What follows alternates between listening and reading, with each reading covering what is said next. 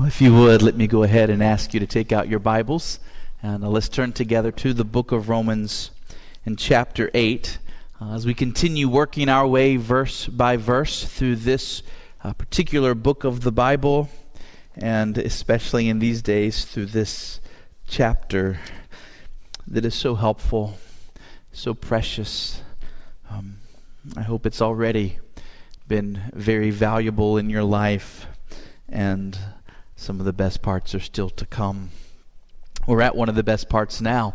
This morning our focus is Romans 8 verse 15.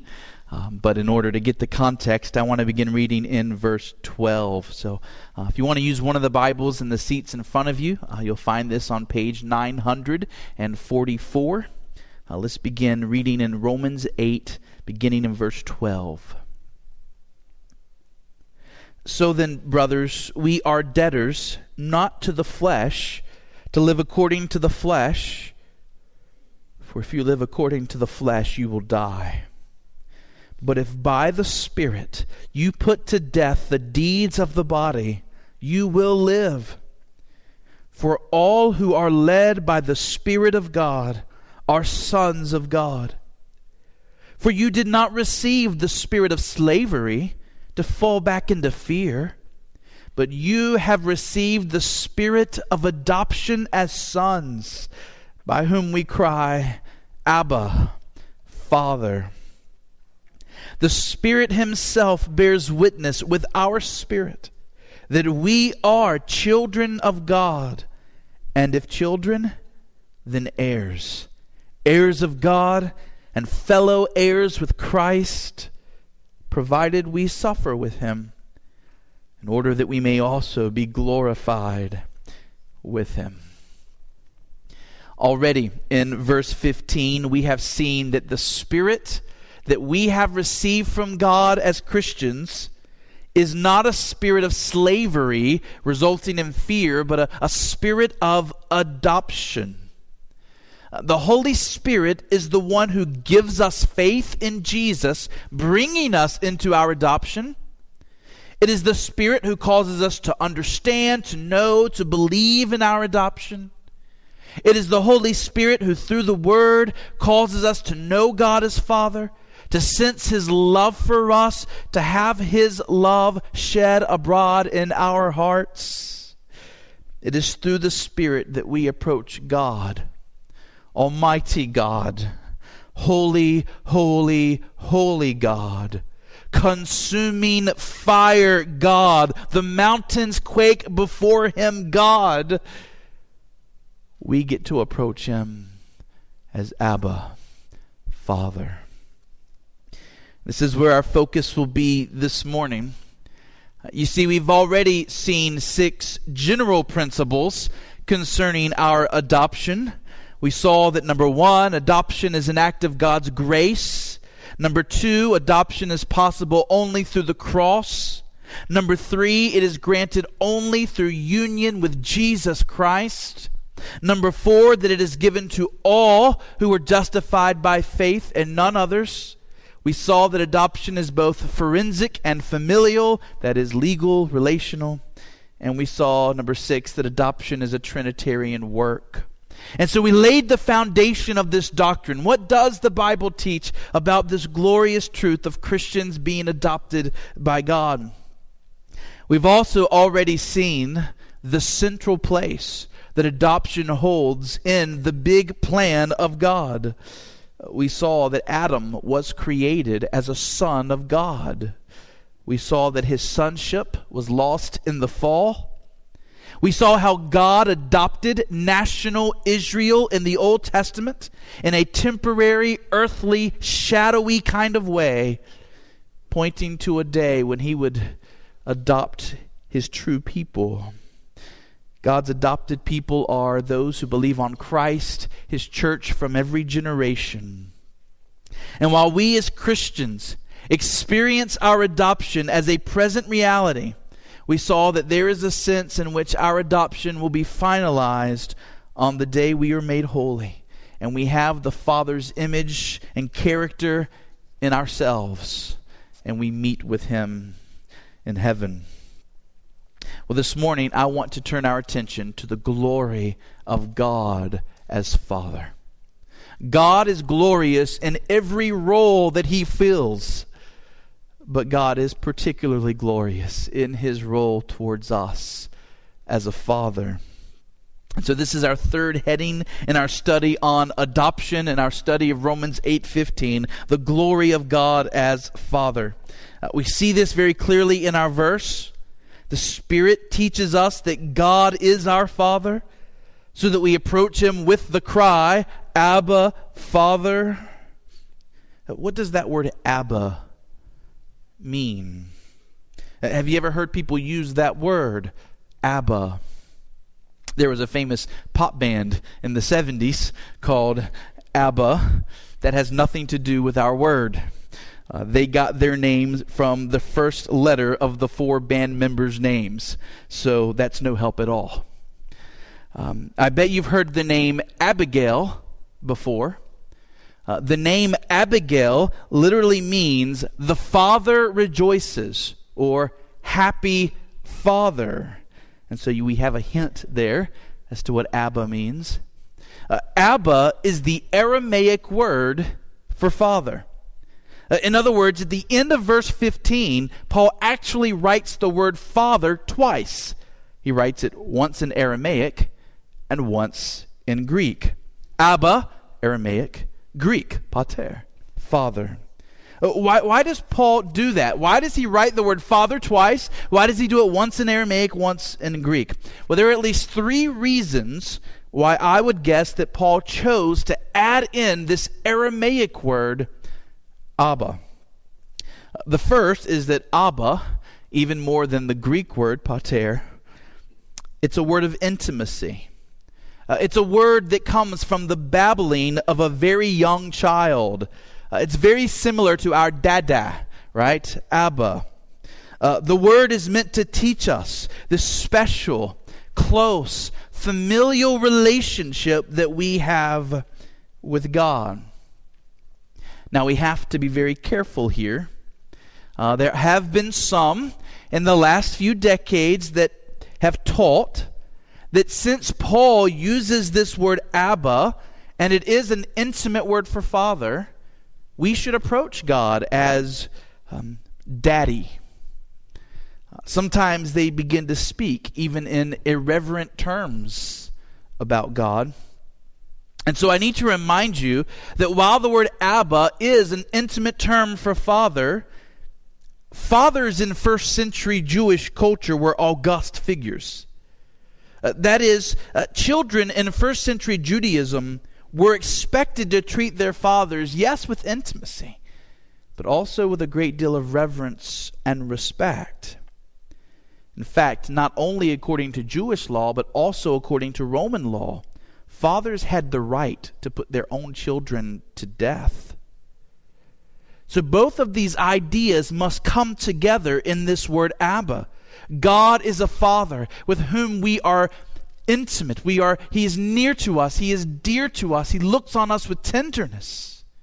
And yet he is Abba, Father, someone to be revered, someone to be treated with respect. And so when we think about this word, we need to have both of those ideas in mind. We come to God as Father, which means both love and reverence.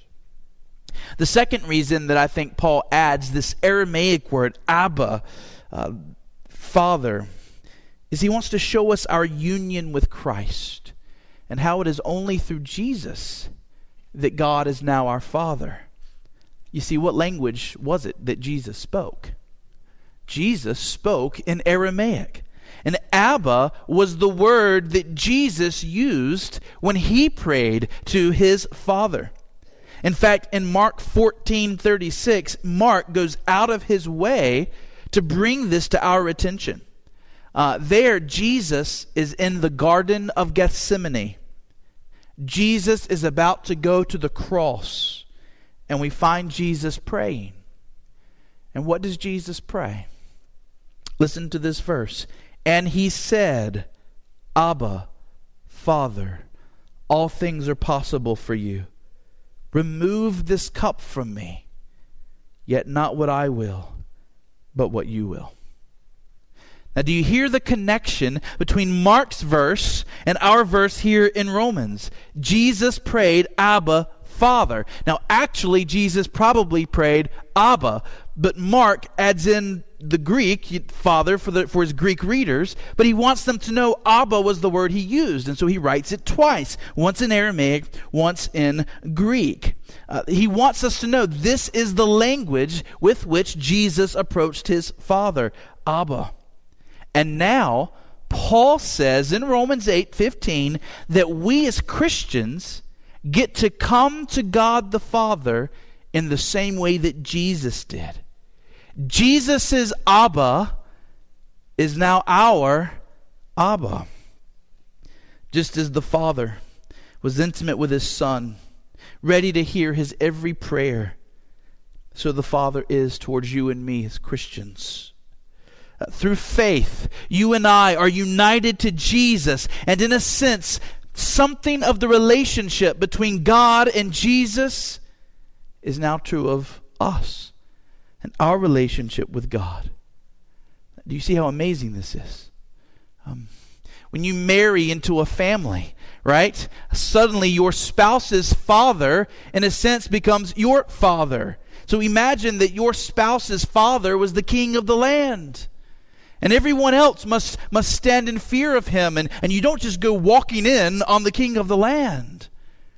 But you have, through union with your spouse, you suddenly have your spouse's father is your father. You suddenly have bold access. Well, that's how it is. We are the bride. Christ is the bridegroom. God is the bridegroom's father. We are united to him so that his Father is our Father. And we get to approach him the same way Jesus did when he was on the earth. And then I think there's a third reason that Paul adds this Aramaic word, Abba. Put simply, this was the way that Jesus taught his disciples to approach God. You see, almost everyone agrees that since Jesus spoke and taught in Aramaic, when Jesus taught his disciples to pray, the first line he taught them was, Our Abba, who art in heaven. Now don't get me wrong, there is nothing magical about this Aramaic form of the word. Whether you say Abba, Pater, Father, they all refer to the same relationship. But Paul is reminding us that this is how Jesus taught us to approach God. Through him, we are to approach God as Father. It is the Holy Spirit who teaches us of our Father's love and moves us to pray to him in this tender way. We approach God as our Abba, our Father. Now, our verse teaches us to approach God that way. What does it mean to have God as our Father? Let this just sink in for the next few minutes as we talk about some of the glory of what it means that God is your Father if you're a Christian. Let me mention 4 ways that God is a Father to us. First, God is our Father in that we have been conceived by him. God is our Father in that we have been conceived by him. This is different from typical human adoption. In the adoptions that you and I are used to, the child has already been conceived and born, and then is adopted by different parents. But in our adoption by God, the Word comes to us and actually reconceives us.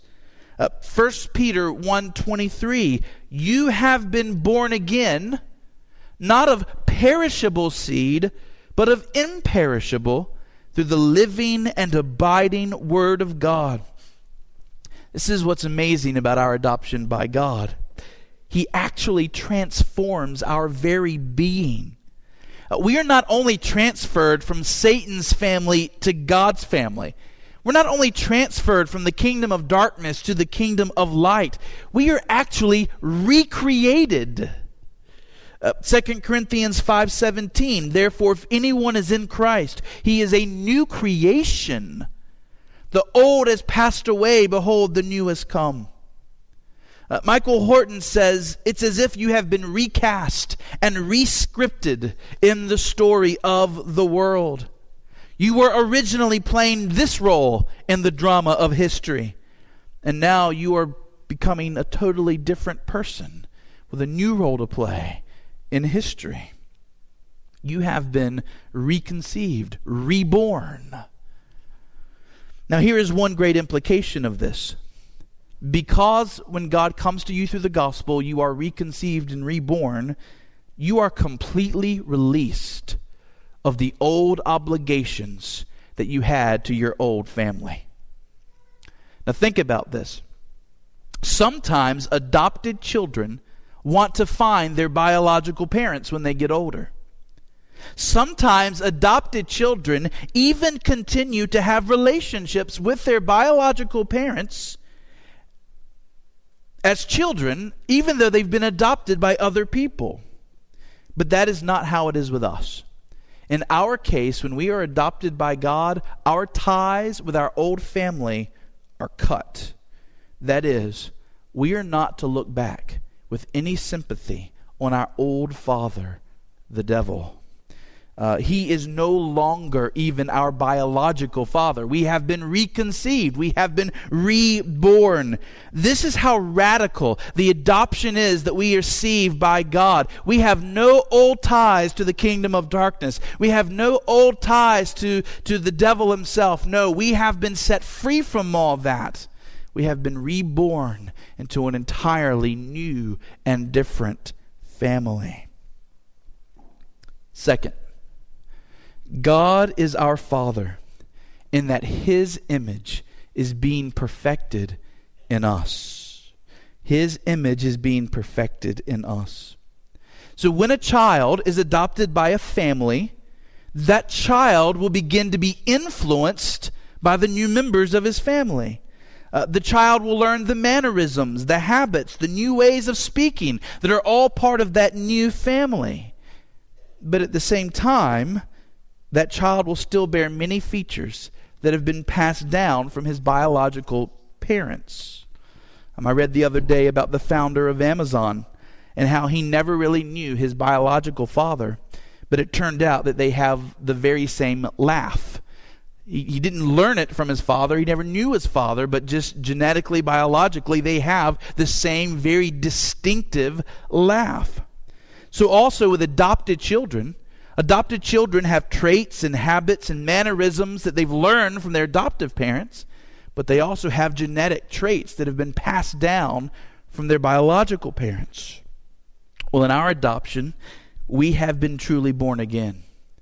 And therefore, not only are we learning new habits and mannerisms and ways of speaking from our Father, but His very image is actually being cultivated and developed from the inside.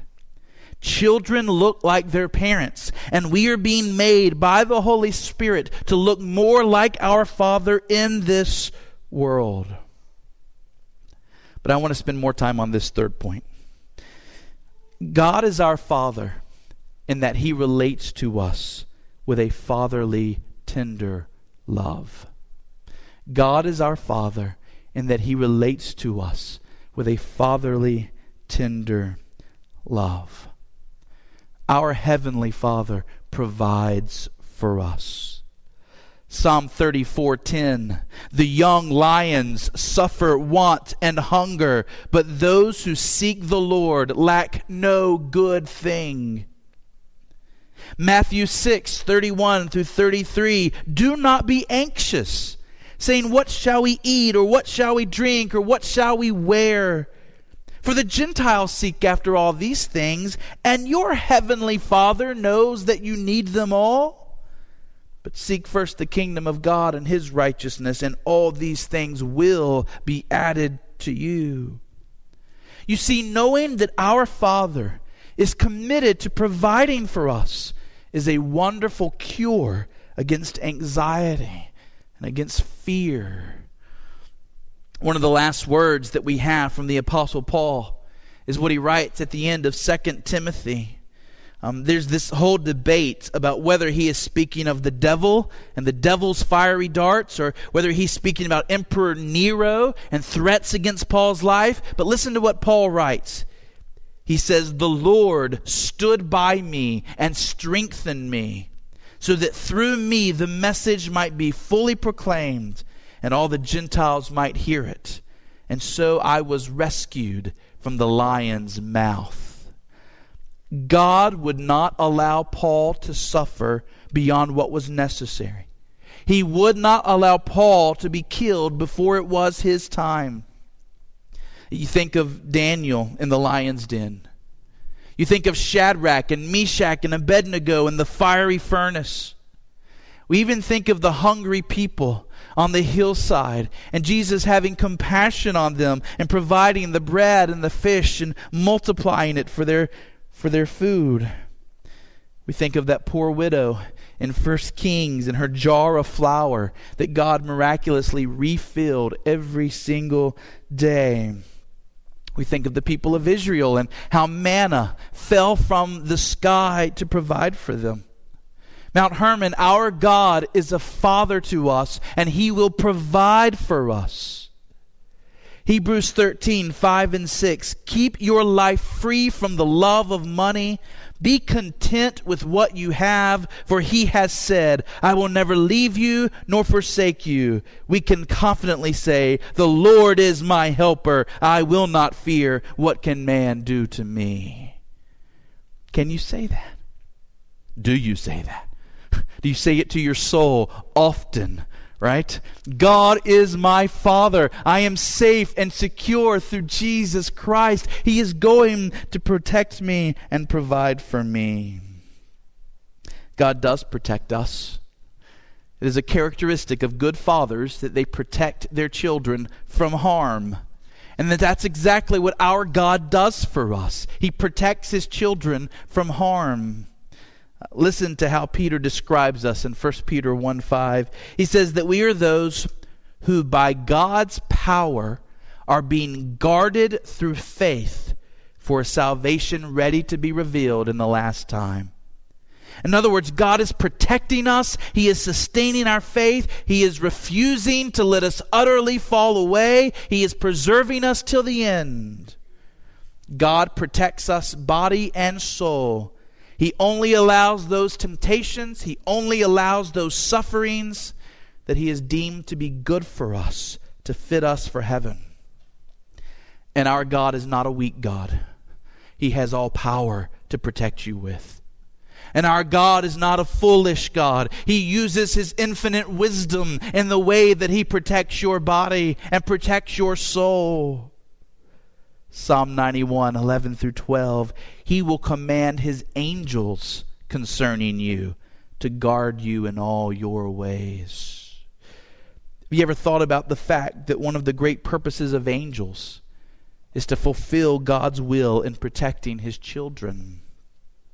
I picture a king who wants to care for his children. And so he has hired servants who their whole job is just to be with the children all the time, to protect them as royal bodyguards. Well, we have angels who serve God by protecting us in ways we never see. Psalm 34:1 gives us this picture of angels pitching their tents around God's people in a circle, protecting them, guarding them from enemies. In Daniel chapter 9, we see God's angels at work to answer the prayers of God's children. God saw and he heard the prayers of his child Daniel, and he dispatched the angel Gabriel to accomplish his response. Daniel prayed to his father. The father said, "I will answer that prayer." And who did he call? He sent Gabriel. "Go do what I've called you to do." Oh, if we could only see what happens in the spiritual realm and the way that our Father is working even now to protect us and to care for us. In Luke 16, Jesus speaks of angels coming to a believer at death to usher his soul into the presence of God. And when Jesus was near death, in agony, in Gethsemane, it was angels that God sent to sustain him and uphold him.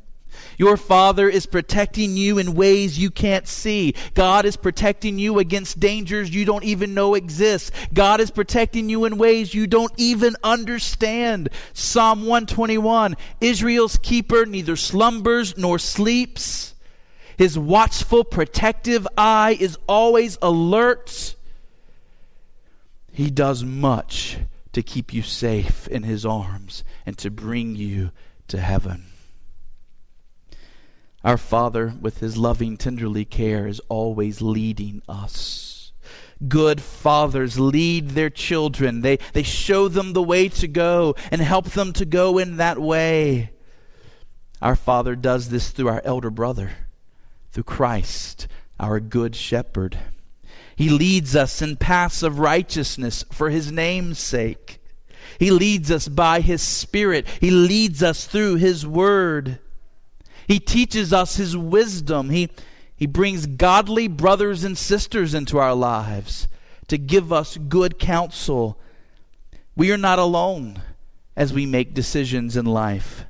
We have the help of our Father. And the more we grow in Christ, the more we learn the will of our Father. And we know how to act and what to do. Romans 12:2, do not be conformed to this world, but be transformed by the renewal of your mind, that by testing you may discern what is the will of God, what is good and acceptable and perfect. And so God gives you the Bible, he gives you the Spirit, he gives you your brothers and sisters in Christ, all to aid you in helping you make right decisions and to walk right paths. There's more. This one maybe doesn't sound as wonderful, but it's a good gift. Your Father's tender love towards you comes even in his discipline of you as his child. Our Father does discipline us. Do you know that? Do you know that your Father disciplines you from time to time? And where would we be without his discipline? My son, do not regard lightly the discipline of the Lord, nor be weary when reproved by him. For the Lord disciplines the one he loves and chastises every son whom he receives. How can you know that you're loved by God? How can you know that you have been accepted as a son or daughter of God? Well, the Father disciplines all that are his children. Loving parents discipline. It is unloving not to discipline. Kids, did you hear that? Did you hear that? Loving parents discipline. Unloving parents do not. The writer of Hebrews continues, it is for discipline that you have to endure. You see, the Hebrews in particular were suffering persecution. They had seen some of their own thrown in prison because they were following Jesus. They had seen people come in and ransack and rob their houses because they were Christians. And on top of this, they were having to endure the struggle of remaining faithful to God in a wicked world. But Hebrews 12:7 says that God was having them endure all of this for the purpose of discipline. He was training them. He was weeding vices out of their lives. He was cultivating virtue in his children. They were being fitted for heaven through these difficult seasons. Mount Hermon, when you think of your Father's discipline of you, don't think strictly in negative terms. Discipline is everything that God does in your life to train you for holiness. The Hebrew writer goes on to say it this way. God is treating you as sons. For what son is there whom his father does not discipline? If you are left without discipline, in which all have participated, then you are illegitimate children and not sons. Besides this, we have earthly fathers who disciplined us, and we respected them. Shall we not much more be subject to the Father of spirits and live? For our earthly fathers disciplined us for a short time, as it seemed best to them, but God disciplines us for our good, that we may share his holiness. For the moment, all discipline seems painful rather than pleasant, but later it yields the peaceful fruit of righteousness to those who have been trained by it. You see, Mount Hermon, there's a connection between Romans 8, 13, 14, 15, and our Father's discipline. Remember, we've already been taught in our passage that we are to be sin killers. We are to be warring against sin in our lives. We are to be practicing self-denial. We are to be putting to death the deeds of the body. And this can be difficult. This can be painful. Your flesh doesn't like it when you say no. It can make you feel miserable. On top of that, others may mock you. And you may miss out on earthly gains as you learn self-control and self-denial. But dear friends, as you are battling your sin, and even when it hurts, it is your Father disciplining you, training you to make you holy. And He is doing this as the Father who loves you. Do not kill sin merely out of obligation. Well, my Father told me to, right? Kill sin because it is your Father who called you to do this. He knows what's right for you, and He loves you more than you love yourself. I guarantee it. And you love yourself a lot more than you know. We all do. But your Father loves you even more. He knows what is best for you. And when he sets boundaries, when He sets lines for you to walk in, trust Him. And even when it hurts, walk in them. He is training you, fitting you for heaven. John Owen said that all of our sufferings are for our education and instruction in God's family. In many ways, God's discipline is the way we learn from our Father.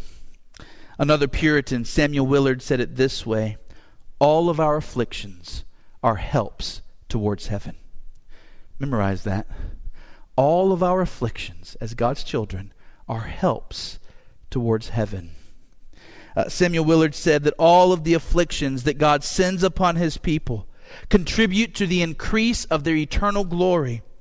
Every reproach and injury that you experience in this life will only add to the weight of your crown in the life to come. There is nothing that God brings into your life today that is not ultimately for your good. He is your Father, and He does not take delight in the misery of His children. The only way He allows you to be miserable today or to suffer today is if He must for your good. And you will ultimately look back and be thankful and even praise God for His discipline. We also experience our Father's tender love in His great willingness to listen to us. How our Father loves for us to draw near to Him and to lift our concerns to Him. Do you remember Jesus' promise to us? This is a promise for children of God. He says, ask and it will be given you. Seek and you will find. Knock and the door will be open. For everyone who asks receives, the one who seeks finds, the one who knocks it will be open. This is the promise. Be people who ask and seek and knock. But do you remember what Jesus said next? Do you remember the reason He gave? That we can be sure that God hears our prayers and longs to answer them and will, unless it interferes with His glory and our good. Why will God hear and answer our prayers? Listen, which one of you, if his son asks him for bread, will give him a stone? Or if he asks for a fish, will give him a serpent?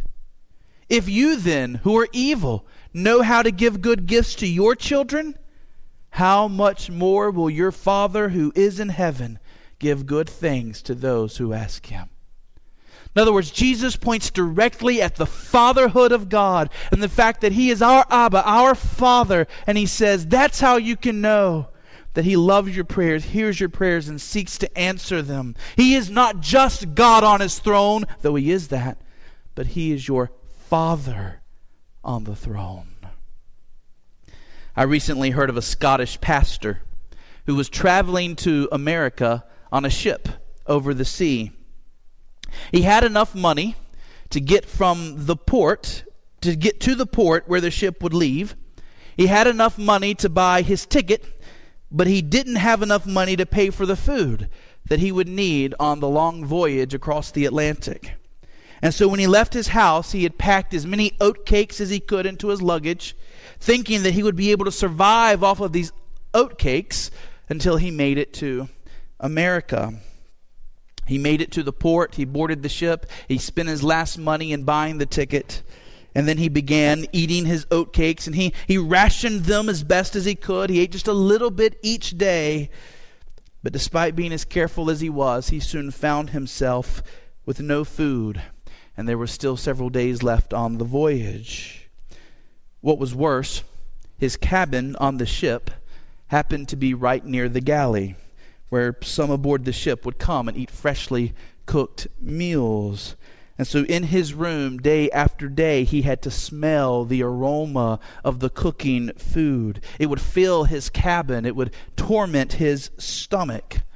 But he himself had nothing to eat. Finally, near the very end of his voyage, almost on the last day, someone on the ship asked him if he would come and eat with them in the galley and have conversation. And this pastor, rather embarrassed, admitted that he didn't have any money to buy food, and so he could not come. And the other fellow responded, "Dear sir, the meals in the galley were included in the price of your ticket." You see, this fellow had the right every day to go to the galley and to enjoy those wonderful meals. He had paid for them without even realizing it. They were his. But in his lack of knowledge, he had gone without, full of hunger, being tormented by the smells. You know where I'm going. How often are we like this? How often do we do the same thing? Our Father loves to give to His children. He loves to give us what we need. He tells us, He commands us to ask, to seek, to knock. These are present, active, indicative verbs. Keep regularly asking. Keep regularly seeking. Keep regularly knocking. Your Father doesn't get tired of you. You grow tired of prayer far quicker than God tires of you hearing from you. I promise. So go to Him often. Don't go without when your Father who loves you is God over all creation and has all things at His disposal to help you. Consider what your soul needs. Consider what those around you in this room and in your family need. Consider the needs of Christ's kingdom, and then go to your Father in prayer. He loves to answer. He loves to give His children what they need. So we've seen that God is our Father who has reconceived us. His image is being formed in us. He relates to us with loving, fatherly, tenderly care. We'll close with this very brief point.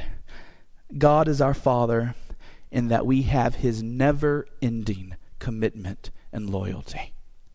God is our Father in that we have His never-ending commitment and loyalty. Though He disciplines us, He will never cast us off. We have been sealed by the Spirit of our Father. He is eternally committed to our welfare. There have been adoptions that were ended. There have been adoptions that were reversed. Your adoption by God is an adoption that will never end and will never be reversed. We are God's children forever, and God is committed to our welfare forever. Mount Hermon, do you see the difference that this should make in us? As Christ walked this earth and fulfilled His ministry, He did so conscious of the fact that He was the Son of God. It was this relationship with His Father that shaped everything about Jesus. It emboldened Him. It gave Him what He needed to fulfill His callings. This is how it ought to be for us. This truth should impact every moment of our lives, every calling on your life, every role, every relationship that you have should be colored by this fact: I am a child of God. And my Father loves me, and He's going to take care of me, and He is committed forever to my welfare. Here is our joy. Here is our strength. Here is our security. Here is our peace when the world seems crazy. We are children of Almighty God. And if you're here and you do not know the Lord Jesus Christ, I plead with you to know Him. Give yourself to Him. Follow Him. Trust Him. so that God will be your God as well. Let me close with this quote, again from Samuel Willard. He says, "Be always comforting yourselves with the thought of your adoption. Draw your comforts from this tap. Fetch your consolations from this relationship. Be therefore often chewing upon the precious privileges of it, and make them your rejoicing. Let this joy outstrip the fervency of every other joy. Let this joy dispel the mists of every sorrow. Let this joy clear up your souls in the midst of all troubles and difficulties. We are headed for the perfect experience of our adoption in heaven, where we will dwell at the fountain and we will swim forever in those bankless and bottomless oceans of glory." What a blessing to be children of God. Do you believe it? Are you going to live in it? Let's pray.